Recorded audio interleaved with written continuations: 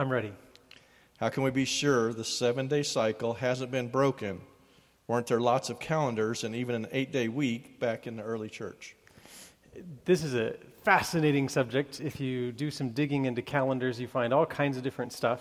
And you have the Jews with a calendar, you have the Babylonians with calendars. I mean, really everybody has a calendar because what are calendars for, right? Trying to figure out when your religious or social festivals are, or trying to figure out when planting and harvest and all that good stuff, the farmer's almanac kind of thing. So every culture is going to have some type of a calendar system. Some are more developed than others. And today we have what's called a solar calendar. And what we know is that a year is 365 and roughly a quarter days. And so every fourth year, is that right? We have a leap year, and we add a day in there, right?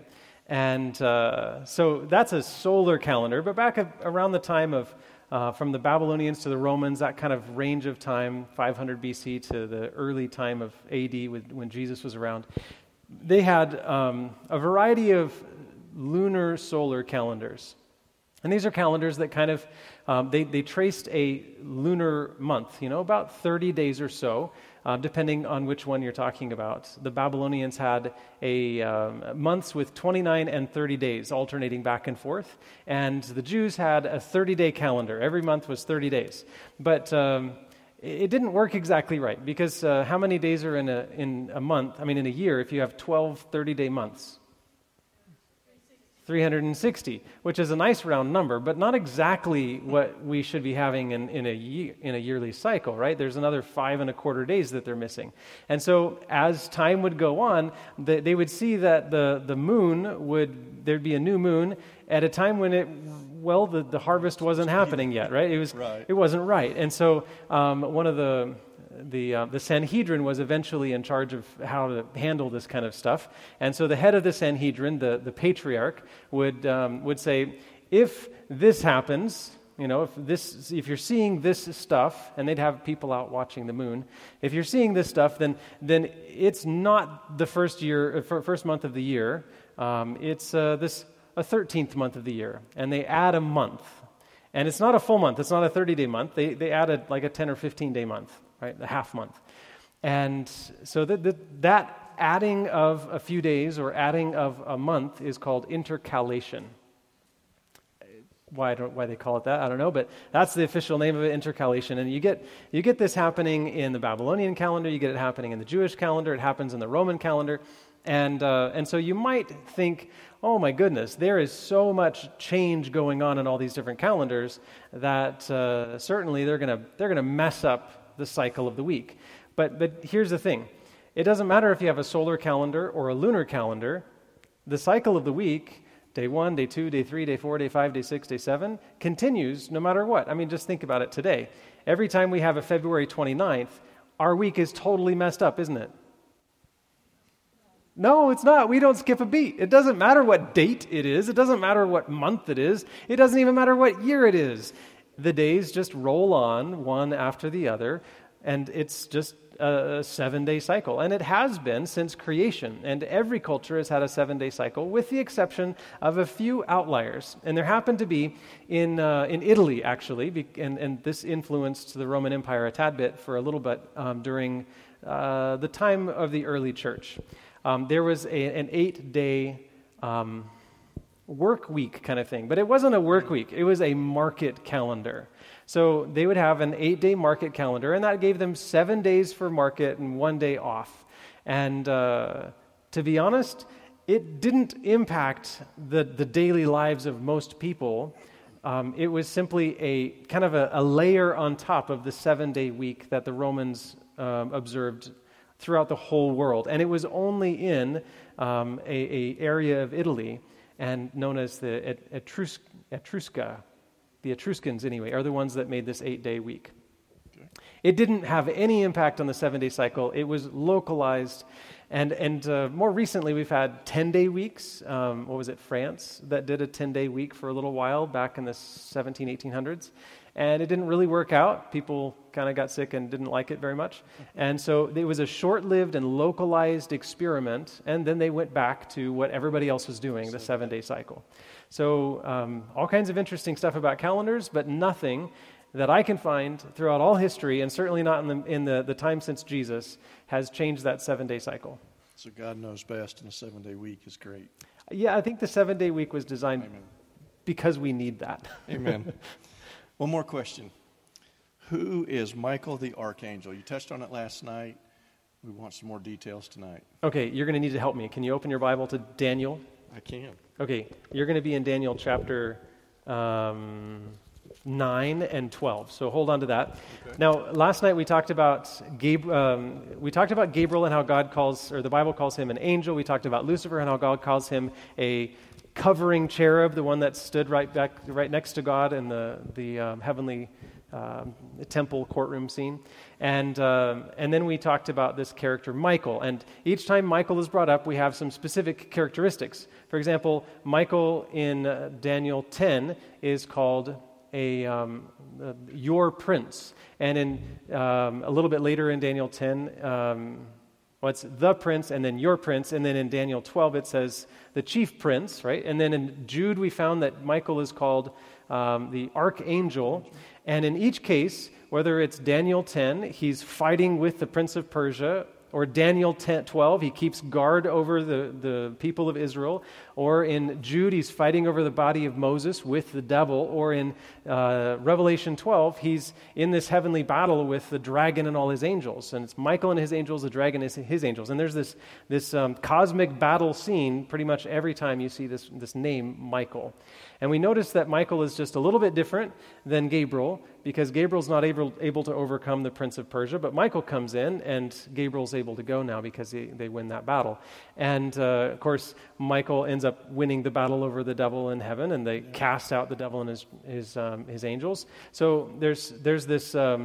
He seems to be something a little bit different than Gabriel. He's certainly not like Daniel or you and I. And so what is this Michael character? What kind of angel is an archangel? And I suggested that you go do some digging and look for angel of the Lord in the Bible. Did anybody do that? You don't have to raise your hands. It's okay if you didn't. If you did look for the angel of the Lord, then you would have found some interesting stories. One of the first stories is in Genesis chapter 16, and the angel of the Lord comes to Hagar, who's fled from Sarai because she's being abused, and so Hagar ends up by this spring, and the angel of the Lord appears to her, and it says, "Return to your mistress and submit yourself under her hand." And the angel of the Lord said to her, "I will multiply your descendants exceedingly, so that they shall not be counted for multitude." This is the same kind of promise that God gave Abraham. And is it possible that an angel can multiply descendants? The angels are not life-giving. They are not creative, right? So this seems to be a divine prerogative that the angel of the Lord is taking on themselves. And then if you skip to Exodus 3, you have Moses on the mountain. And Moses he's watching sheep.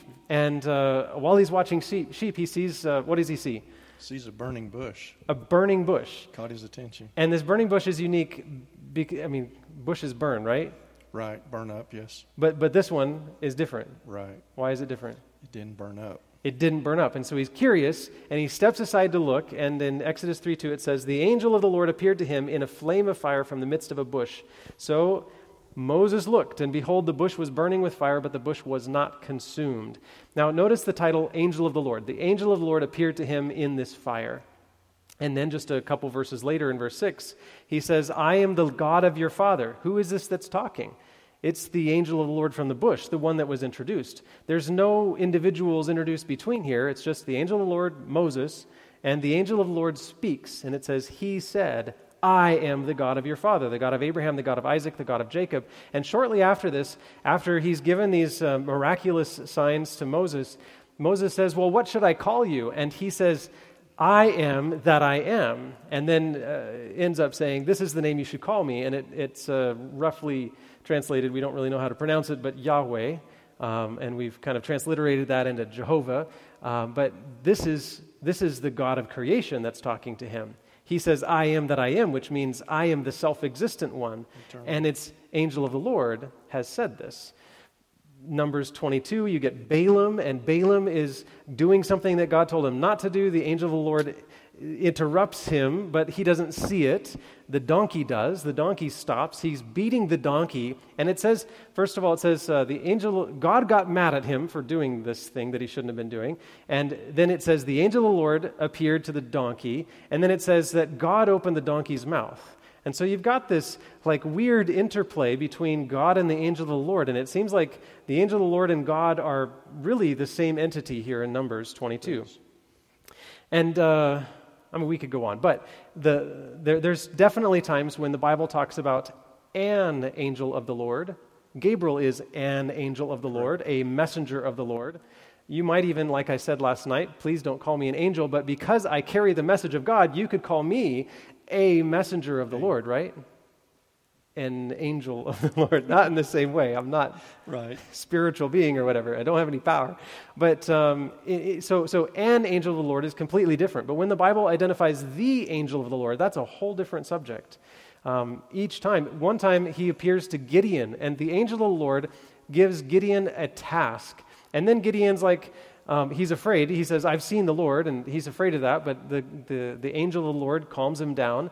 And then he says, can you show me, can you do a sign, right? And so he goes back and he brings an offering, a food offering, a drink offering, and a meat offering, right? He's got some meat there.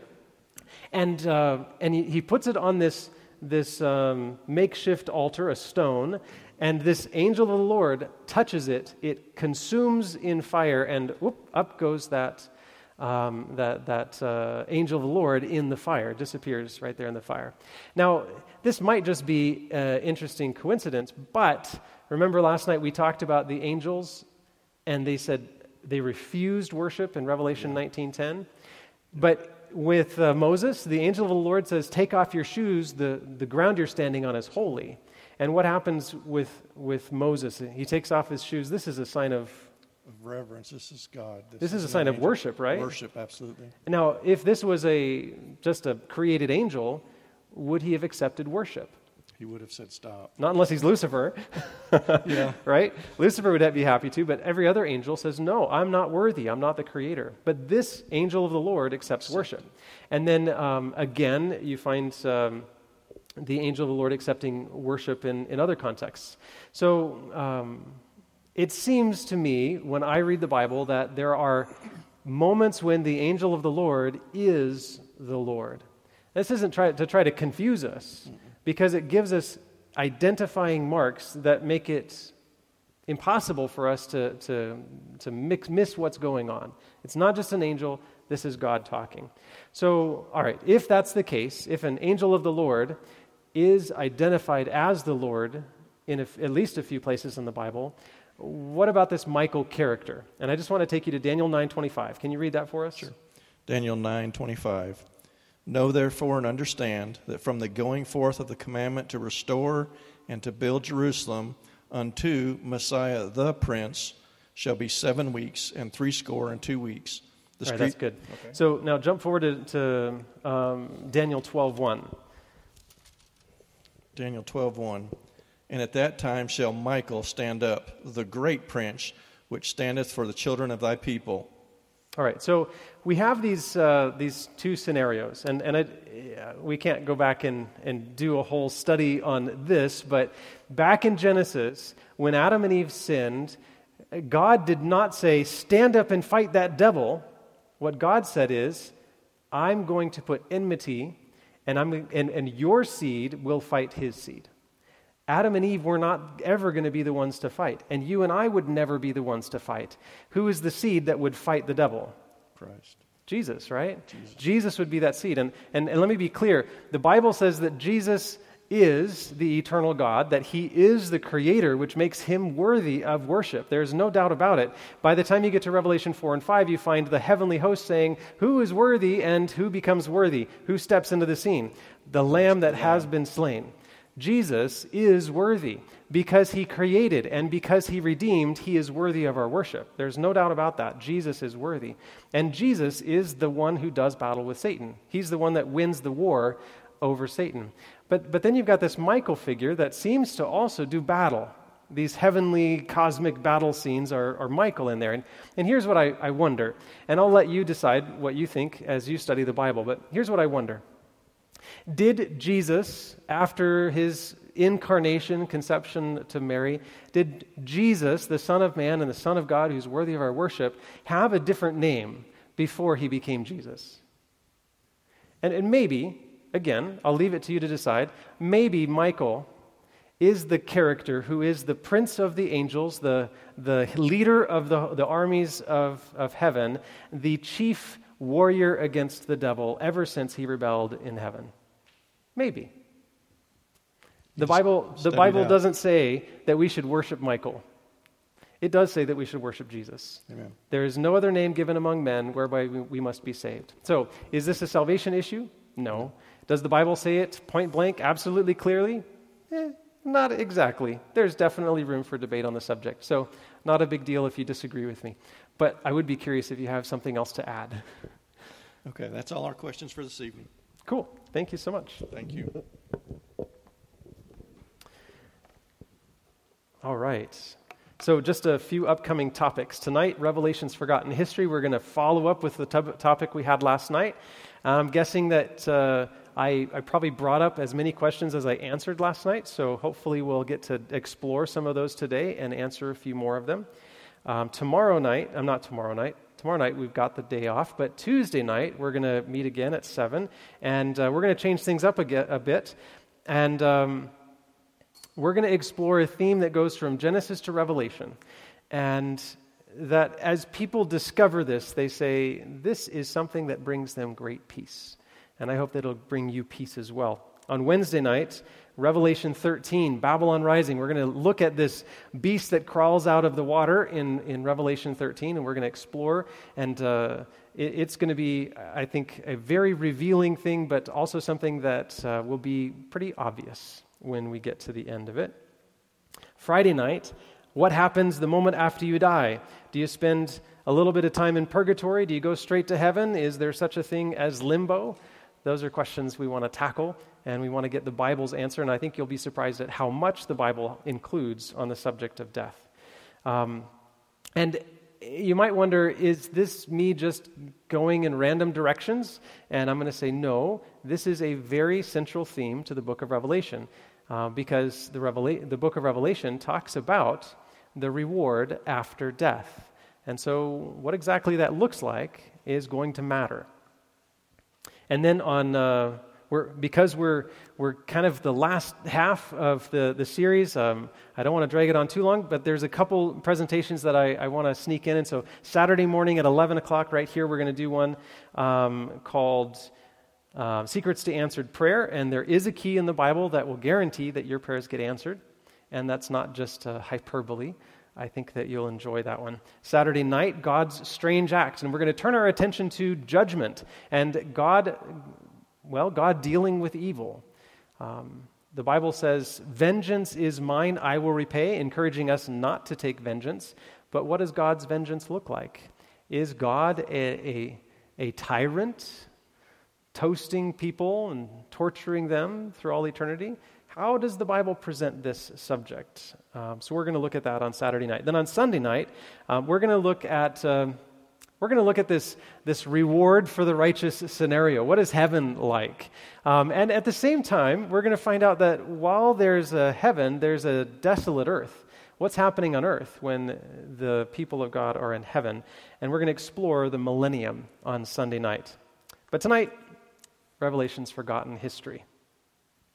And tonight we're going to pick up where we left off last night. I'm going to do a tiny bit of review, but then we're going to keep diving a little bit deeper. And I kind of want to go a little slower, not just advancing through the subject quickly, but just exploring some of these questions that we have and that often come up when we talk about this subject. So let's begin with prayer, and then we'll dive into the Bible. Father in heaven, tonight, the only voice we want to hear is yours. I pray that my presentation, my words, my demeanor would not ever interfere with your Holy Spirit sharing your truth. And if there's something that I'm sharing that's wrong, please, Lord, correct that, either from my lips or in the hearing of those that are present here. Please forgive me and help me to stay faithful to your word. Anoint my lips with your Spirit. And also, Lord, we want to say, as you speak to our hearts, that we pledge that we will follow the Lamb wherever he goes. And we ask this in Jesus' name. Amen. So last night we looked at this big issue in Revelation. We found that it was the battle in Revelation is a battle for our minds, and it's all about an issue of God's throne. Is it possible for Lucifer to sit on God's throne? Why is it not possible for Lucifer to sit on God's throne? Because he's not the creator. So the creator is worthy of worship, but nobody else is. That's the thing that we kind of came to last night.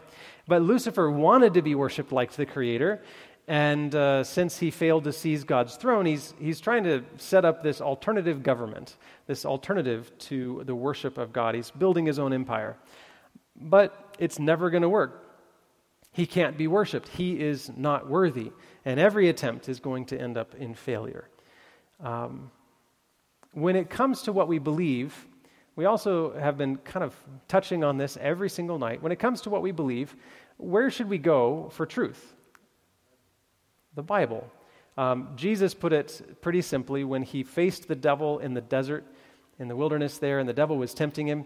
He says, "Make bread out of these stones." And Jesus replies, "Man shall not live by bread alone." He says, "This is what God says," and he quotes the Bible. And then the devil misquotes the Bible, and Jesus quotes the Bible back, correcting him, right? "Thus says the Lord." That's what we want. We want God to speak. The Bible is his revelation. And it says, the Bible claims, and I think it's very well supported, the Bible claims that it is inspired by the Holy Spirit. And so holy men of God wrote what they were inspired by the Spirit to write. Now, if we look at history books, we look at anything else that's not inspired by God, it's not bad. You can read any book. You can listen to people like me. It's not a bad thing. It can certainly influence your thoughts and help you understand Scripture better. But we need to get our truth from God's Word, directly from the Bible. In the Bible, there's a story about this guy named Pontius Pilate. And Pontius Pilate was not a nice guy. He was a bad dude.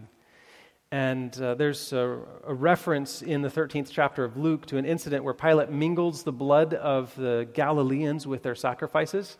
Apparently, he had soldiers dress up in disguises, like as though they were Galileans, hide swords and stuff in their clothing.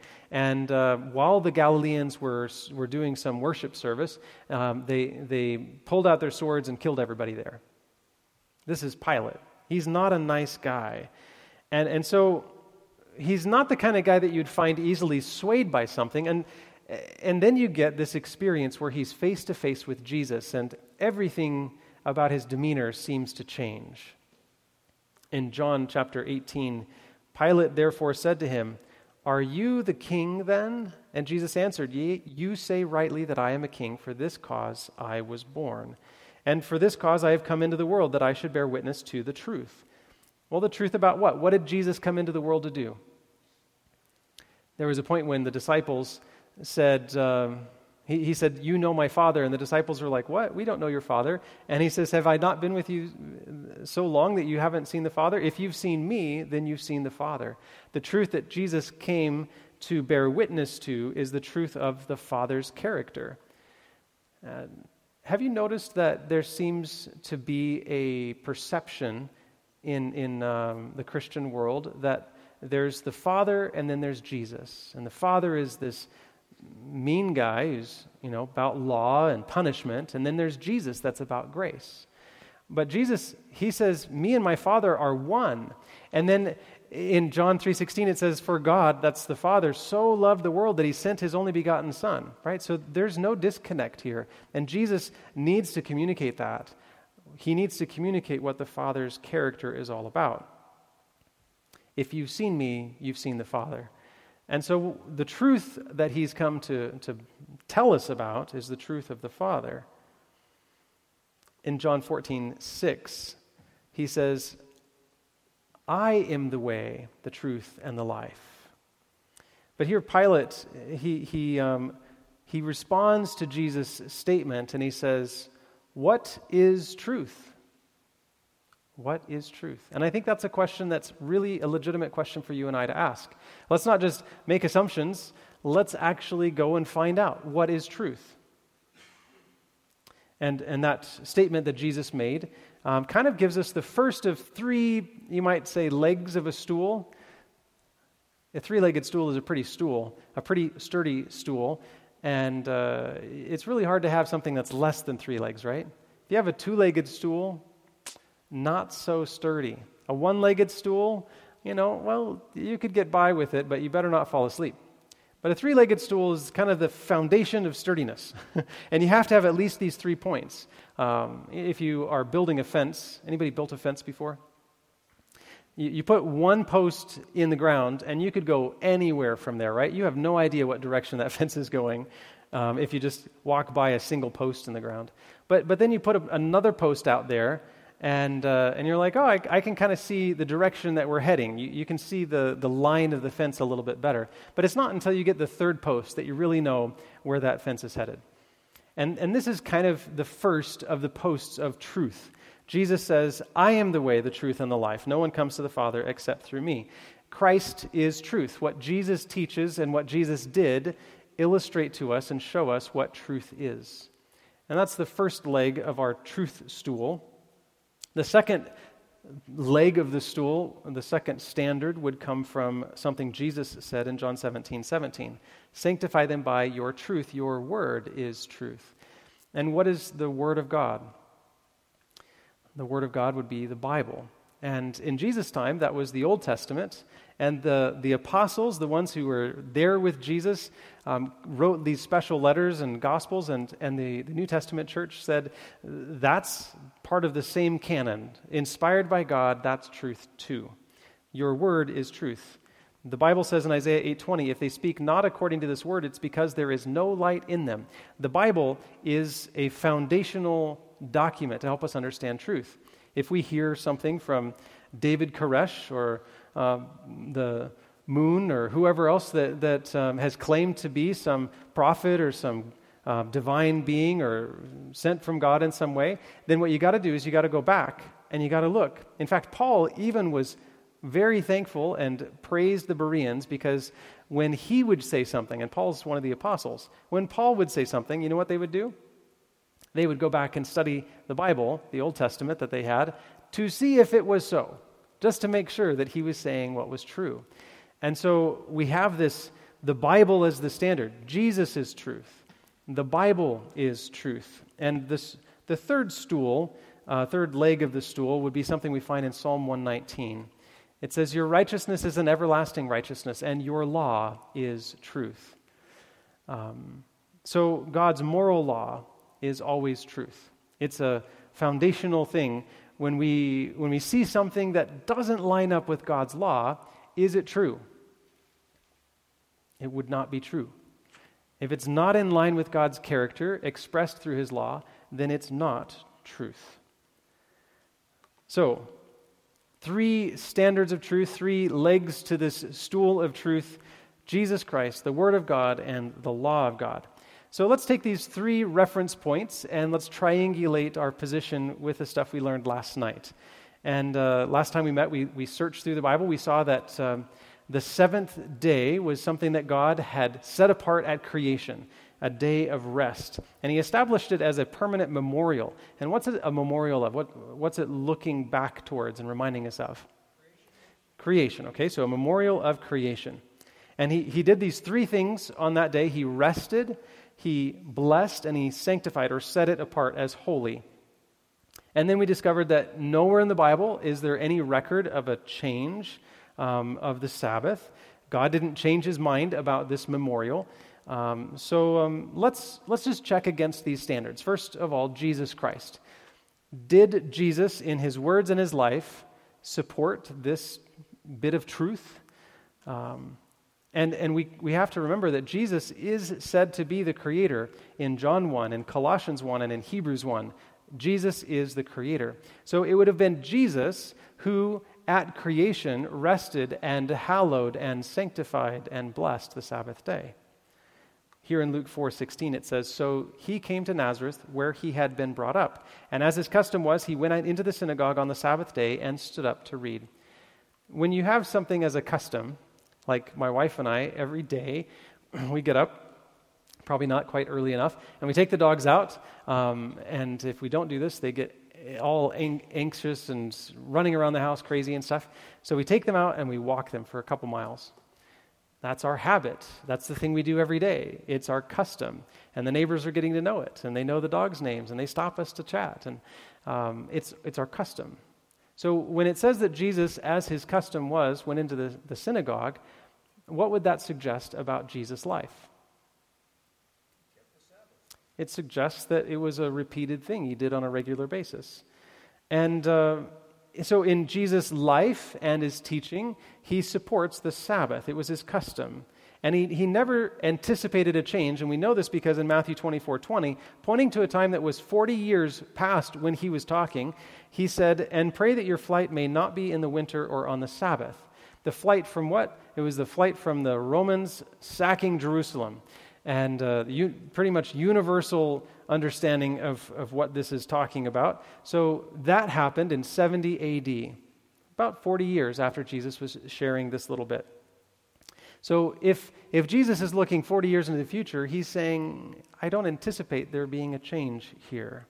And if you read all through the Gospels, what you discover is that not only did Jesus not change the Sabbath, but he even went to great lengths to correct people's misunderstandings about the Sabbath.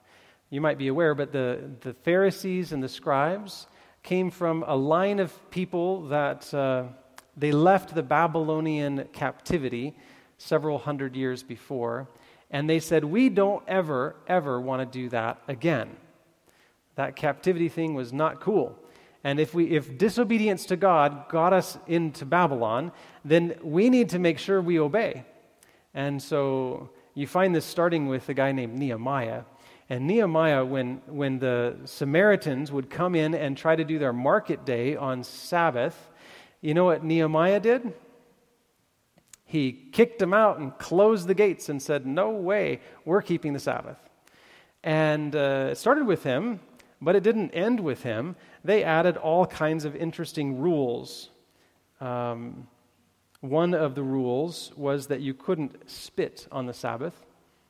Because, see, if you spit, your spittle might land on a piece of grass and it would be irrigating the grass, right? Farm labor. Oh, that's ridiculous. And then they had this one was fun. You couldn't eat an egg that was laid on the Sabbath if it was from a chicken whose job it was to lay eggs. But if it was a chicken you were raising for meat and it happened to lay an egg on the Sabbath, fine. It wasn't its regular work anyway. They had like 600 ridiculous laws. I mean, they said things like, you can't carry a burden on the Sabbath, right? And so you remember the time when the guy is healed by Jesus, and Jesus tells him, God, the Creator, heals him and says, take up your bed and go home. You think that God might know what he meant when he said, keep the Sabbath holy. And yet the Pharisees stopped the guy and chastised him for disobeying the Sabbath command to do no work. Because they had all these laws. You can't carry a burden. At one point they said that you couldn't walk more than a mile on the Sabbath. But if on Friday you took a little thing of a little basket or something and you put it a mile away from your home, then when you walked that mile, you could stop and take a little bit of a snack there. Well, then you could walk another mile from there because that was kind of your home, because you'd eaten there. So very strange, ridiculous rules, like 600 rules. And in Matthew 12, Jesus, he starts to correct this misunderstanding by saying the Sabbath was made for man, not man for the Sabbath. God did not design the Sabbath to enslave you. He designed the Sabbath to give you rest. It was a gift. And of course, we also discover that Jesus is Lord of the Sabbath. For the Son of Man is Lord even of the Sabbath. So standard number one, the teachings and life of Jesus. In his life, in his teachings, he confirmed the Sabbath teaching. So that's the first leg of our truth stool. Is this something that's also supported in Scripture? Is it in the Word of God? And there's no question, it's in the Word of God. First, we have the Garden of Eden, and clearly it's there. Before the human race ever sinned, it's there in Genesis chapter 2. God rested, he blessed the Sabbath day, he sanctified it. Now, we also saw that the Sabbath existed before God wrote down the Ten Commandments. You might remember that in Exodus 20, that's where the Ten Commandments are, but 4 chapters earlier in Exodus 16, it says, 6 days you shall gather manna, but on the 7th day, the Sabbath, there will be none. God establishes this 7-day cycle and says the 7th day, don't pick up any food. I'm going to work a miracle, pick up twice as much on Friday, and it'll keep for both days. And then, of course, the Sabbath appears in the Ten Commandments, and we saw that the Sabbath was there in the life of Jesus, and he even predicted it would still be in existence farther on. That's in the Word. We saw that the New Testament church was keeping the Sabbath, and you find it all through the book of Acts that the apostles were taking, as they were taking the gospel to all over the world, into Turkey and even into Greece and other places, Rome, that they were representing this Sabbath command and keeping that. And then we discovered in Isaiah 66 that we're going to be keeping the Sabbath even after Jesus' second coming. That it's going to be something that is continuing from one Sabbath to the next. All flesh shall come to worship me, God says. So does the Sabbath square up with God's Word? It does. It's all throughout the Word. So the third standard would be the law. Is the Sabbath in the law? Or does it violate the law? And of course, it's right there in the very center of the law. And we find this, remember the Sabbath day to keep it holy. 6 days you shall labor and do all your work. But the 7th day is the Sabbath of the Lord your God. In it you shall do no work, you nor your son nor your daughter. And that's really nice. If it stopped there, that would be plenty, right? Except he goes on and he says, your male servant, your female servant, nor your cattle, your stranger who is within your gates. Don't force anybody to work. Don't even make your animals work on Sabbath. And he says, why? For in 6 days the Lord made the heavens and the earth, the sea, and all that is in them, and rested the 7th day. Therefore the Lord blessed the Sabbath day and hallowed it. So there it is. 3 standards of truth, 3 legs to our stool of truth. Does it stand up? Yeah, the Bible is there, and we can say this is truth. This is something that we can base our life on. It's something that God has given us. Now, there are a bunch of different suggestions out there about why Sunday is actually the day that we should worship on, and Saturday isn't. And we talked a little bit last night about the apostles. Did they change it? Jesus, did he change it? And we found, no, there's no evidence for it being changed. But there are 8 verses in the Bible that do talk about the first day of the week. And some argue that some of those verses would indicate that the early Christian church was keeping a Sunday Sabbath, or at least observing worship on Sunday. So let's look at them. They aren't very long, so we'll look at all 8, and we'll see one by one, does the Bible support a change of the Sabbath? The first is in John 20, verse 19. And this happens after Jesus' resurrection, and it says, then the same day at evening, being the first day of the week, when the doors were shut, the disciples were assembled for fear of the Jews. Jesus came and stood in the midst and said to them, peace be with you. So here it is, a worship service on the first day of the week. Or is it? Why have they assembled? Well, they've assembled for fear of the Jews, because Jesus had just been killed. And so they are assembling in the room that had hosted them on Thursday night, and they are afraid that they might be next, that they're going to be hung on a cross just like Jesus was. And so they have hidden themselves away. And you know what Jesus has to say to them? Peace be to you. It's going to be okay. And in fact, they had hidden away in the upper room before they ever even knew Jesus had resurrected. So certainly this is not a celebration of the resurrection. It's not a worship service. Hopefully they were praying. nothing wrong with praying, no matter what day it is. But mostly they were just hiding. The second verse is in 1 Corinthians 16, 1 and 2. Now concerning the collection for the saints, as I have given orders to the churches of Galatia, so you must do also. On the first day of the week, let each one of you lay something aside, storing up as he may prosper, that there be no collection when I come. Now, what's the point here? Clearly, they're taking up a collection on Sunday. That must be in the context of a worship service, because where else do you see the plate passed, right? Or is that what's happening here? Well, let's see what they are told to do. Lay something aside. Now, imagine that you are a first century Christian, and your work is maybe a little bit different than you have today. Back then, you didn't get 5 days of work and 2 days of a weekend. That was a modern invention. So back then, you worked 6 days a week. And in fact, Jesus even says it, or the Ten Commandments say it, 6 days you shall labor and do all your work, but the seventh is the Sabbath, right? So from Sunday to Friday, they're working. And Sunday is the first day of the week. And you know what he's asking them to do? He's saying, when you collect your wages at the end of the day on Sunday, that first day, give that to the Lord. Make that a special offering that you lay aside.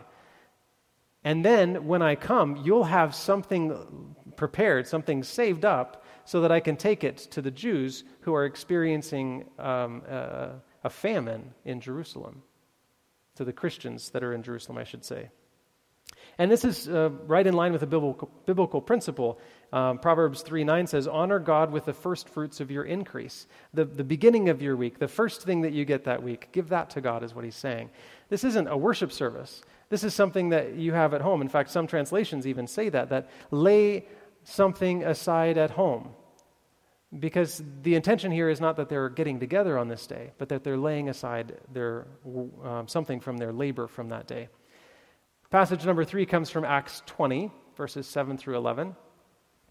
It says, now on the first day of the week, when the disciples came together to break bread, Paul, ready to depart the next day, spoke to them and continued his message until midnight. There were many lamps in the upper room where they were gathered together, and in the window sat a certain young man named Eutychus, who was sinking into a deep sleep. Now, if this is not a thou shalt not fall asleep while I'm preaching, then what is? Because what happens next is that he was overcome by sleep as Paul continued preaching, and he fell down from the third story and was taken up dead. Let this be a warning. No, I'm kidding. Paul has been preaching all day, and it's midnight. The poor kid is tired. He falls asleep. Of course he would. He falls down dead. But Paul goes down, falls on him, embraces him, and says, don't trouble yourself. His life is still in him. And, I mean, it's a miraculous story. Eutychus is raised from the dead. It's pretty amazing. And then it says, when they had come back up to the room, they broke bread and ate and talked a long while, even till daybreak, when he departed. Clearly this proves that the early disciples had worship services on the first day of the week, right? Well, let's think through this carefully, because exactly how this works is a little bit different than the way we think about how this works. First of all, a key to understand, Paul preached until midnight and then again until daybreak. That's an important thing to notice. When does Paul begin to preach? It doesn't really say when as far as like the time of day, but we know it was the evening that they're focusing on, right? And unless you're in one of the poles, by the time you get to midnight, is the sun out or is the sun gone? It's dark by then, right? Okay. So we're talking about the dark time of the day. And notice it's talking about this moment where they get together and they have a meal. And the next day, Paul ends up leaving. So what we're talking about isn't so much a worship service, though Paul is definitely sharing truth from God's word with these people before he leaves. What they're doing is they're throwing Paul a little party before he goes away. Now let's look at how this works. In our current situation, we are, I think from the Romans, we're tracking a day from midnight to midnight. So today is Sunday, right? And it'll be Sunday long after it gets dark, right into the middle of the night. And then, miraculously, in the middle of the night, we switch from Sunday to Monday. And that's not how they did it in the Bible. So in the Bible, from Genesis, the story of creation, we find this, and all the way through. Even Leviticus 23:32 says, "From evening to evening you shall celebrate your Sabbath." So there's a evening time being the beginning of the day, and the next sunset, the evening time of the following day, being the end of that day. So if this is the case, then when the Bible says that they were getting together on Sunday, and it happens to be the evening part of Sunday, how would that translate into our calendar? What day of the week would that be for us? It'd be Saturday night. And some translations even say that. For instance, the New English Bible points out, on the Saturday night in our assembly for the breaking of bread, Paul, who was about to leave the next day, addressed them and went on speaking until midnight. There's a different pattern that they are processing. So it's not that this group of people were having a worship service Sunday morning at 10 o'clock. It's that they were finishing their Sabbath services, and Paul just kept talking all into the night, even on the first day after they had their potluck dinner. And then he kept talking until midnight. A guy dies, he raises him up from the dead, and they ate another dinner, and then they kept talking until the morning. And the next day, the Bible says that he walked. Paul left there. Poor guy must have been super tired. He left there and walked for 20 miles that day. If Sunday was intended to be a Sabbath, a replacement for the Sabbath rest of the seventh day of the week, then Paul was doing a pretty bad job of resting. Anybody ever walked a couple miles and felt rested afterwards? That's possible. Anybody ever walked 20 miles and felt rested afterwards? It's a whole different ballgame, isn't it? 20 miles. All right, so our fourth text comes from Luke 23:56 to Luke 24:1. And the rest of these verses are going to follow a very similar pattern. Then they returned and prepared spices and fragrant oils, and they rested on the Sabbath according to the commandment. Now, on the first day of the week, very early in the morning, they and certain other women with them came to the tomb, bringing the spices which they had prepared. So this verse and all of the next ones we're going to look at are chronicling the death, burial, and resurrection of Jesus. And it's just kind of looking at these 3 days, the preparation day, the Sabbath day, and the first day of the week when the resurrection happens. So this is before the resurrection. Nobody's celebrating a resurrection at this point. And in fact, it's pointing out that indeed they kept the Sabbath and rested on it while Jesus was in the grave. Mark 16:1 and 2, very early in the morning on the first day of the week, they came to the tomb when the sun had risen. And then Mark 16:9, just a little bit later, says, "Now when he rose early on the first day of the week, he appeared first to Mary Magdalene, out of whom he had cast 7 demons." Again, is there anything about the change of a Sabbath day here? No, it's just chronicling the record of what happened at Jesus' death, burial, and resurrection. In John, sorry, I'm not keeping up with my slides. In John 20, verse 1, "Now on the first day of the week, Mary Magdalene went to the tomb early while it was still dark and saw that the stone had been taken away from the tomb." Is there anything here about a change of the day? No. And now this is Matthew 28:1. "Now after the Sabbath, as the first day of the week began to dawn, Mary Magdalene and the other Mary came to see the tomb." No indication anywhere in the Bible that the Sabbath has been changed. And no indication that Sunday had any special significance, the first day of the week, to the early Christian church. Are there verses in the Bible that would suggest that the Sabbath has been abolished, though? We tried to explore some of those last night, but let me take you to 2 that we didn't talk about. One was Colossians chapter 2, verses 16 and 17. And you might have been thinking about this one as I was talking last night and wondering why I didn't bring it up. Well, tonight, let's take a little bit of a moment to explore it. "So let no one judge you in food or in drink or regarding a festival or a new moon or Sabbaths, which are a shadow of things to come, but the substance is of Christ."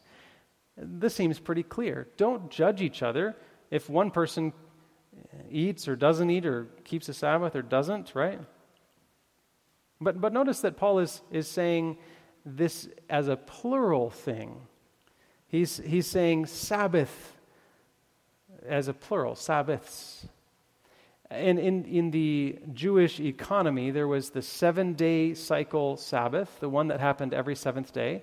But then there was also other days, and Sabbath simply means rest. In fact, Paul mentions it in Hebrews and says, "There remains therefore a Sabbath rest for the people of God." He uses that word. There's a Sabbath that happens every week, but also a Sabbath that happens in the cycles of these festivals that the Israelites have. And we talked about them when we talked about Daniel 8, the Passover, Pentecost, Day of Atonement, Feast of Trumpets, etc. All of these things have a moment when they stop and they rest from their ordinary work. And some of those feasts even have more than one day in a row that's considered a Sabbath day. So for instance, in Leviticus 23:32, it says, the Day of Atonement, shall be to you a Sabbath of solemn rest, and you shall afflict your souls. So these are special days, and they happen once a year. They happen on the cycle of the calendar, the seasonal changes and stuff impact that. We talked about there being spring feasts and fall feasts, and they're not connected to the weekly cycle at all. And the Bible even indicates some different things. Like, for instance, on the Sabbath, it says, don't do any work, you or your kids or your servants or your animals. But then on the festival Sabbaths, it says, don't do any ordinary work. If you were keeping the Feast of Trumpets for 10 days, could you not cook? Could you not take care of your animals? Clearly, you'd have to do some of those tasks. But he invites you not to do the kind of work that's going to be your typical ordinary work. So there's a little bit different environment that the Bible is talking about, these two different Sabbaths. The annual Sabbaths, which were part of the ceremonial law and pointed forward to Jesus, and then the weekly Sabbath was not pointing forward to Jesus. It was a memorial of what? Creation. Notice Leviticus 23:37 and 38. These are the feasts of the Lord which you shall proclaim to be holy convocations, to offer an offering made by fire to the Lord, a burnt offering, a grain offering, a sacrifice, a drink offering, and everything on its day. So these were special sacrifices, and they involved various sacrificial rituals. And there was food, and there was drink, right? And what did Paul say in Colossians 2? He was talking about food and drink and things that were shadows of things to come, which were fulfilled in Christ. So when Paul is talking about this, don't let anybody judge you about a Sabbath or the Sabbaths. He's talking about the ceremonial Sabbaths, not the weekly one. And what exactly is this shadow? Hebrews 10:1 says, "For the law, having a shadow of the good things to come and not the very image of the thing, can never, with these same sacrifices, which they offer continually year by year, make those who approach perfect." So the ceremonial law, it's not going to save you. It's only Jesus. The ceremonial law is a shadow of the real thing that Jesus would do. Now, let's go back to Colossians. Notice it says this: food, drink, festivals, shadows. And in their middle, it's talking about Sabbaths. And the Sabbaths that are connected to the shadows are the festival Sabbaths, not the weekly Sabbaths. All right, there's one more text, Romans chapter 14. Romans chapter 14, verses 5 and 6. And this one seems to be pretty conclusive. It says, "One person esteems one day above another, another esteems every day alike. Let each be fully convinced in his own mind." Hey, it doesn't matter which day. In fact, he goes on, "He who observes the day observes it to the Lord. He who does not observe the day, to the Lord he does not observe it." And doesn't that seem to fly in the face of everything that we've studied so far? Like, what is the Bible saying? Why does it confuse us like this? If you want to keep it, fine. If you don't want to keep it, fine, whatever. But let me ask you an important question. Does Paul ever mention the Sabbath in this verse? It just says one day or another, esteeming. What does that mean? What is Paul talking about? Let's keep reading. "He who eats, eats to the Lord, for he gives God thanks. And he who does not eat, to the Lord he does not eat, and gives God thanks." So now Paul's talking about eating. And there's nothing in the fourth commandment about food. I mean, the biggest thing that the early Christians dealt with was not the Sabbath. The biggest thing the early Christians dealt with was the stuff about Jewish rituals and ceremonies. It was about circumcision, and it was about feast days and fast days and ceremonially washing your hands and food offered to idols. These were the things that they were contentious. And Paul spoke against the Judaizers, and there's all kinds of different things in the Bible that are addressing these problems that the church was facing. But not one of them is addressing the Sabbath day, the seventh-day Sabbath. Look at the first verse in Romans 14. Receive one who is weak in the faith, but not to disputes over doubtful things. For one believes he may eat all things, but he who is weak eats only vegetables. Let not him who eats despise him who does not eat, and let not him who does not eat judge him who eats, for God has received him. Again, nothing to do with the Sabbath day. It's about these festivals and fast days. If you eat something, great. If you don't eat something, fine. He's saying, let it be up to your own conscience if you're going to keep one of these things or not. And if you read 1 Corinthians 8, you'll see that one of the biggest disputes of that day was over whether or not it was okay to eat food offered to idols. And Paul comes down on the side that says, hey, listen, you know that idols aren't bad. I mean, idols aren't anything. They're just stone or wood or metal, right? So eating the meat offered to idols, it's not going to do anything because the idols are nothing. But you probably shouldn't do it, because if somebody who doesn't understand that comes into the church, you might cause them to stumble. It'd be better to just be a vegetarian. That's kind of where Paul ends up in 1 Corinthians 8. So here in Romans chapter 14, it's something similar. It's talking about ceremonial days, ceremonial fasting and feasting. Do whatever seems appropriate, Paul says. It's optional. Follow your own conscience. Don't push it onto other people. So between last night and tonight, we've looked at pretty much every verse that might seem to contradict the Ten Commandment law to keep the Sabbath. We've looked at all the places that we could find that talked about the first day to consider whether the day was changed. We've looked at the apostles' lives and the lives of Jesus, and there doesn't seem to be any change anywhere in the New Testament. So how did it get changed? Where did this come from? And we touched on it last night just a little bit. There's a hint in Revelation 13 as well. And we pointed out this idea of the lawlessness, right? And that it was going to be something that comes from the church, this falling away, this apostasy. And last night we gave you this sneak peek into the Catholic Converts Catechism. And the question was, which is the Sabbath day? And the answer was, Saturday is the Sabbath day. And then we looked at the next question, why do we observe Sunday instead of Saturday? And the answer was, we observe Sunday instead of Saturday because the Catholic Church transferred the solemnity from Saturday to Sunday. All right. So how did that happen? A little more review. This is James Cardinal Gibbons, and he says, you may read from Genesis to Revelation, and you will not find a single line authorizing the sanctification of Sunday. The Scriptures enforce the religious observance of Saturday. And the Cardinal's right. We looked, and that's what we found. So, and of course, remember Paul's prediction. I messed that up. I hit the wrong button, and it went to the very beginning. Russell, would you mind finding Cardinal Gibbon and see if we can get back on track? So Paul has this prediction in the early Christian church, and then you find that Constantine comes on the scene. There we go. That's Constantine. Handsome appearance of him, I'm sure. So Constantine comes on the scene, and he is not a Christian. He worships Apollo, but he favors Christianity. Eventually becomes baptized on his deathbed, but his favoring Christianity makes Christianity pretty popular, and people end up joining for political and social reasons rather than for faith, that they actually believe in Jesus. And these pagans who join for political benefit, they want to keep their paganism to some extent. And we talked a little bit about some of that last night. And there's just some examples here. I'll give you one. The Pantheon in Rome, it used to be, well, Pantheon means all the gods. It was a temple to all the gods of Rome.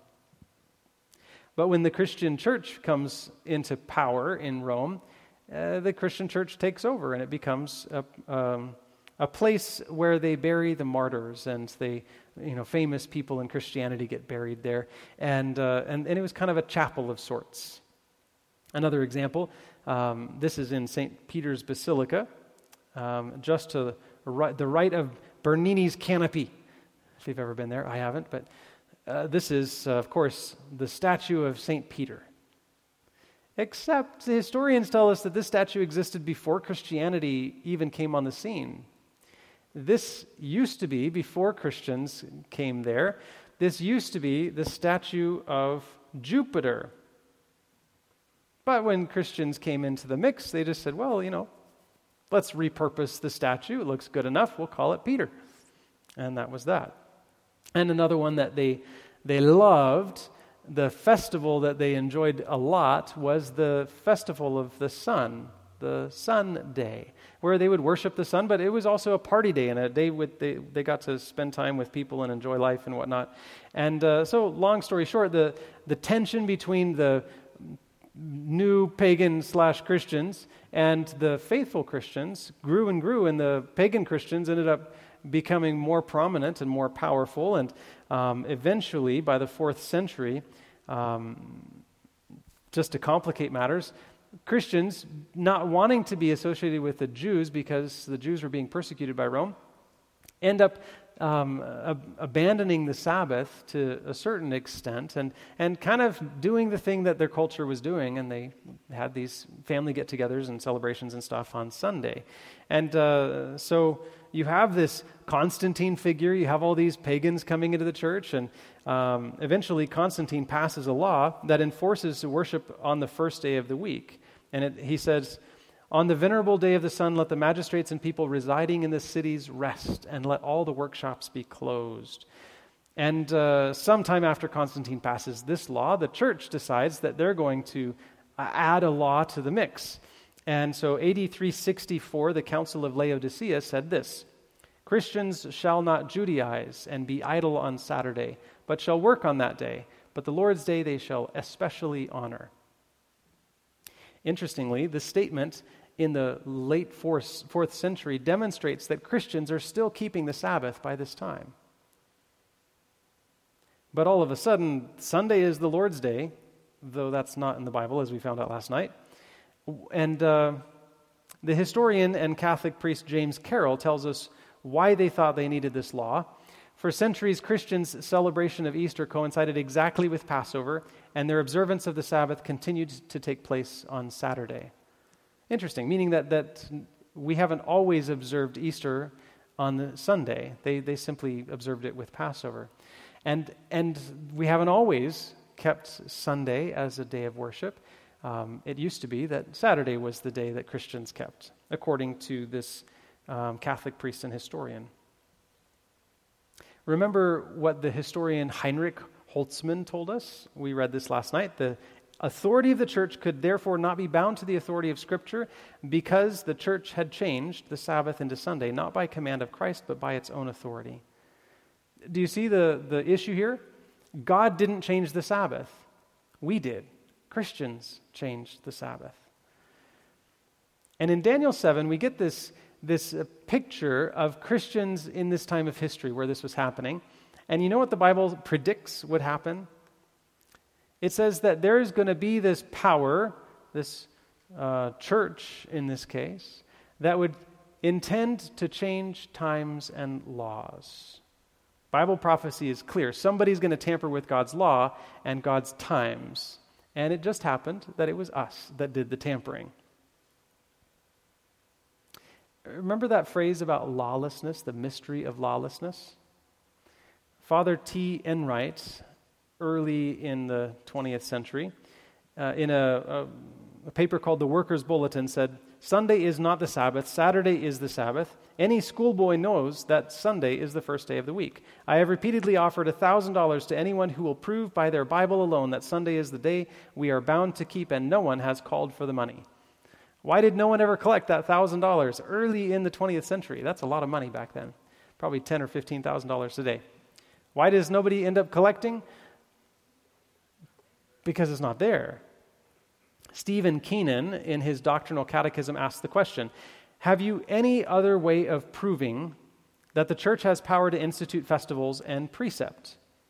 And his answer, had she not such power, she could not have done that in which all modern religionists agree with her. She could not have substituted the observance of Sunday for the first day of the week, Sunday the first day of the week, for the observance of Saturday the seventh, a change for which there is no scriptural evidence. How much scriptural evidence? None. And the question comes back, just like Pilate asked Jesus, what is truth? You don't find truth in man-made traditions. It doesn't matter where they come from.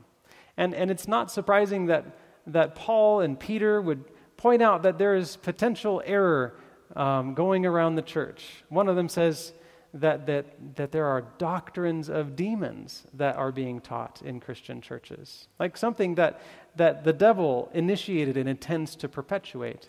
And no wonder, because, well, didn't we look at last night the reality that the only one who's worthy of worship is the Creator God, and the thing that identifies on a weekly basis, on a regular way, the thing that identifies who the Creator God is the Sabbath day.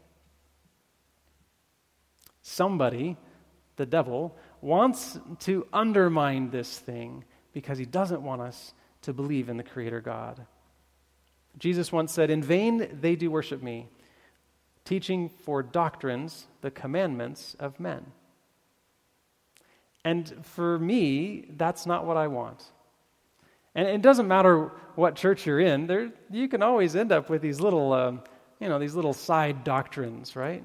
And I think it's really important for us to keep with the Bible. Keep our focus centered on the Bible. What does the Bible say? Let it be our teacher. Let God, through His Spirit and God's Word, be the one that guides us, not the culture of a church, certainly not the dogmas of some teacher, no matter how great they might be. In Isaiah 58, we should keep this in our minds.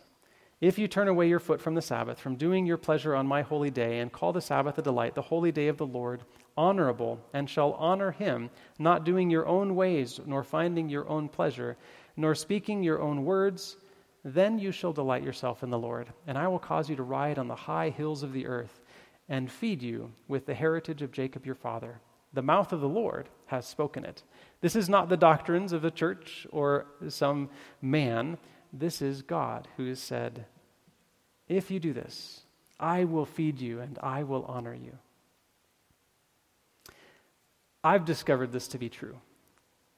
There is a man, I believe his name is Brian, but I was a young man at the time, and I was friends with his kids, not him.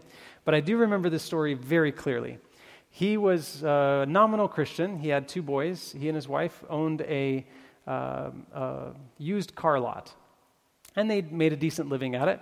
He had 4 or 5 people in the shop, 4 or 5 people in the sales department, and this was the way that he made money. Well, one day he was researching and studying the Bible and felt like conviction that he should dive deeper into the Bible and figure out this whole religion thing a little bit more, and he ends up stumbling on the Sabbath. And he becomes convicted that God is calling him to honor the Sabbath. Well, it's a problem because his business did more sales on Sabbath than on all the other days of the week combined.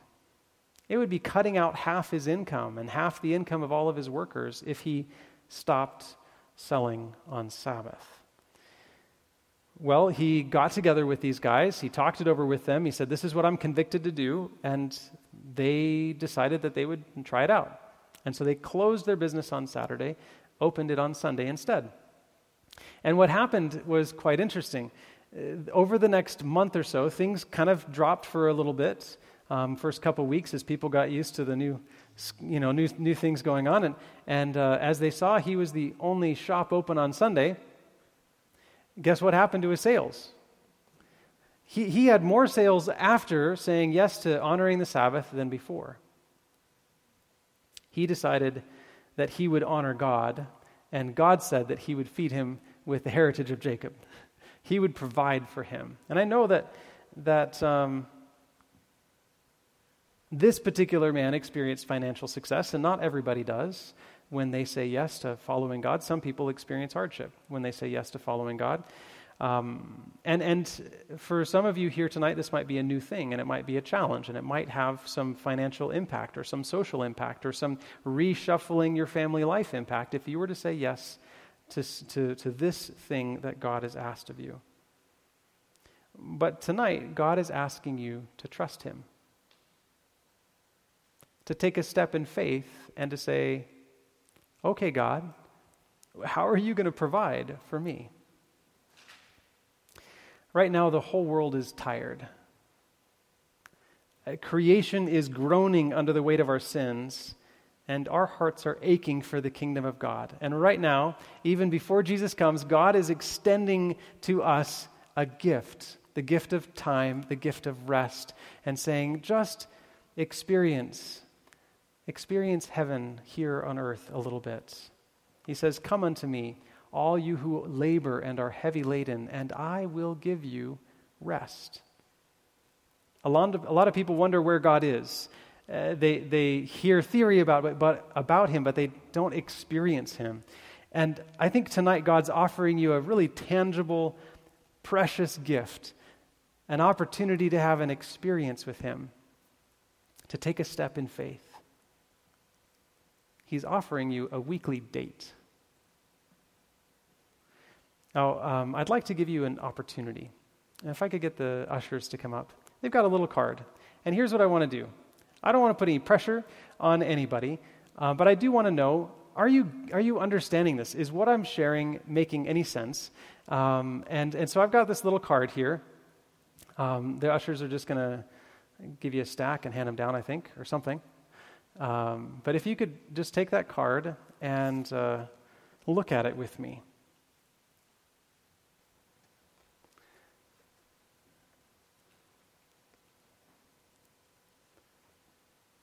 I'll let them finish handing it out, and then we'll kind of look at it together.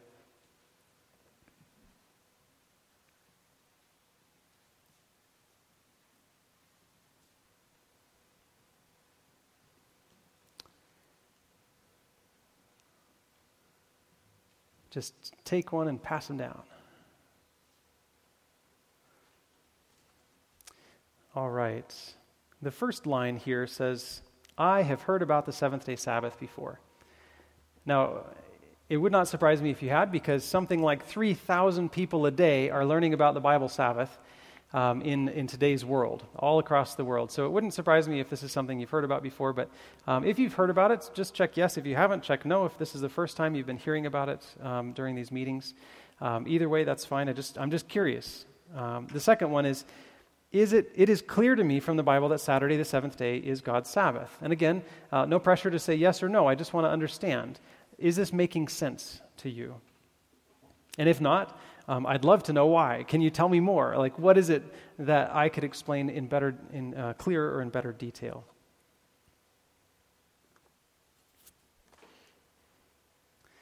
The third line says, pray for me. I'm considering what this means for me.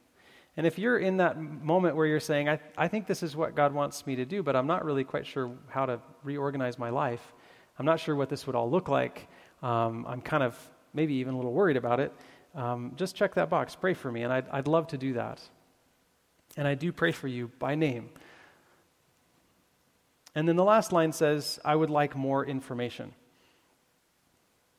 If you check that line, I'd be happy to sit down with you or chat with you on the phone or something. Just give me your name and contact information, and I'll make sure to get in touch with you. And we can see what kind of information would be helpful, and I can provide you with some additional resources to research this and explore more. What I want from you is for you to be the one that studies this out and knows it for yourself. Not for you to have heard Jason say it and be like, oh, that makes sense. Sure, I'll follow Jason. Because I'm not the one you should be following. Those at the Revelation story in Revelation 14, they're not following Jason wherever he goes. They're following the Lamb wherever he goes. So I'd love to provide you with resources to help you study this subject more if you'd like that. check that box, put your name and info down. And if I can get the deacons, or the ushers rather, to come back and just drop that card in there in the basket that they bring, and we'll collect those.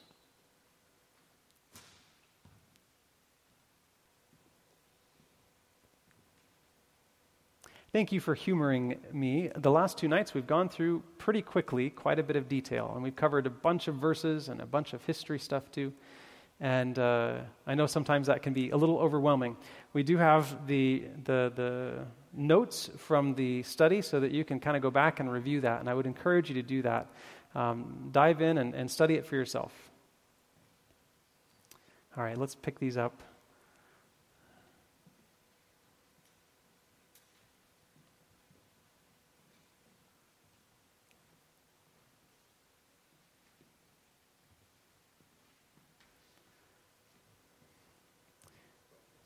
Thank you very much.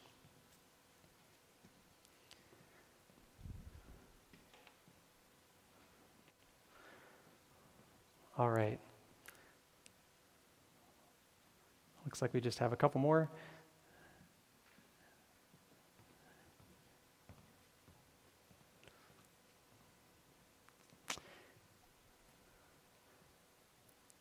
When God offers us rest, it's not, this is a command, right? It's a command like don't kill people.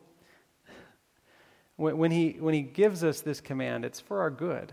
And he gives it, as Jesus put it, as a gift. It's for us. It's for our benefit. And I think as we pray tonight, I'd like to just think about that. What kind of gifts does God want to give you? Let's pray. Lord, you have offered us this precious gift of rest. And,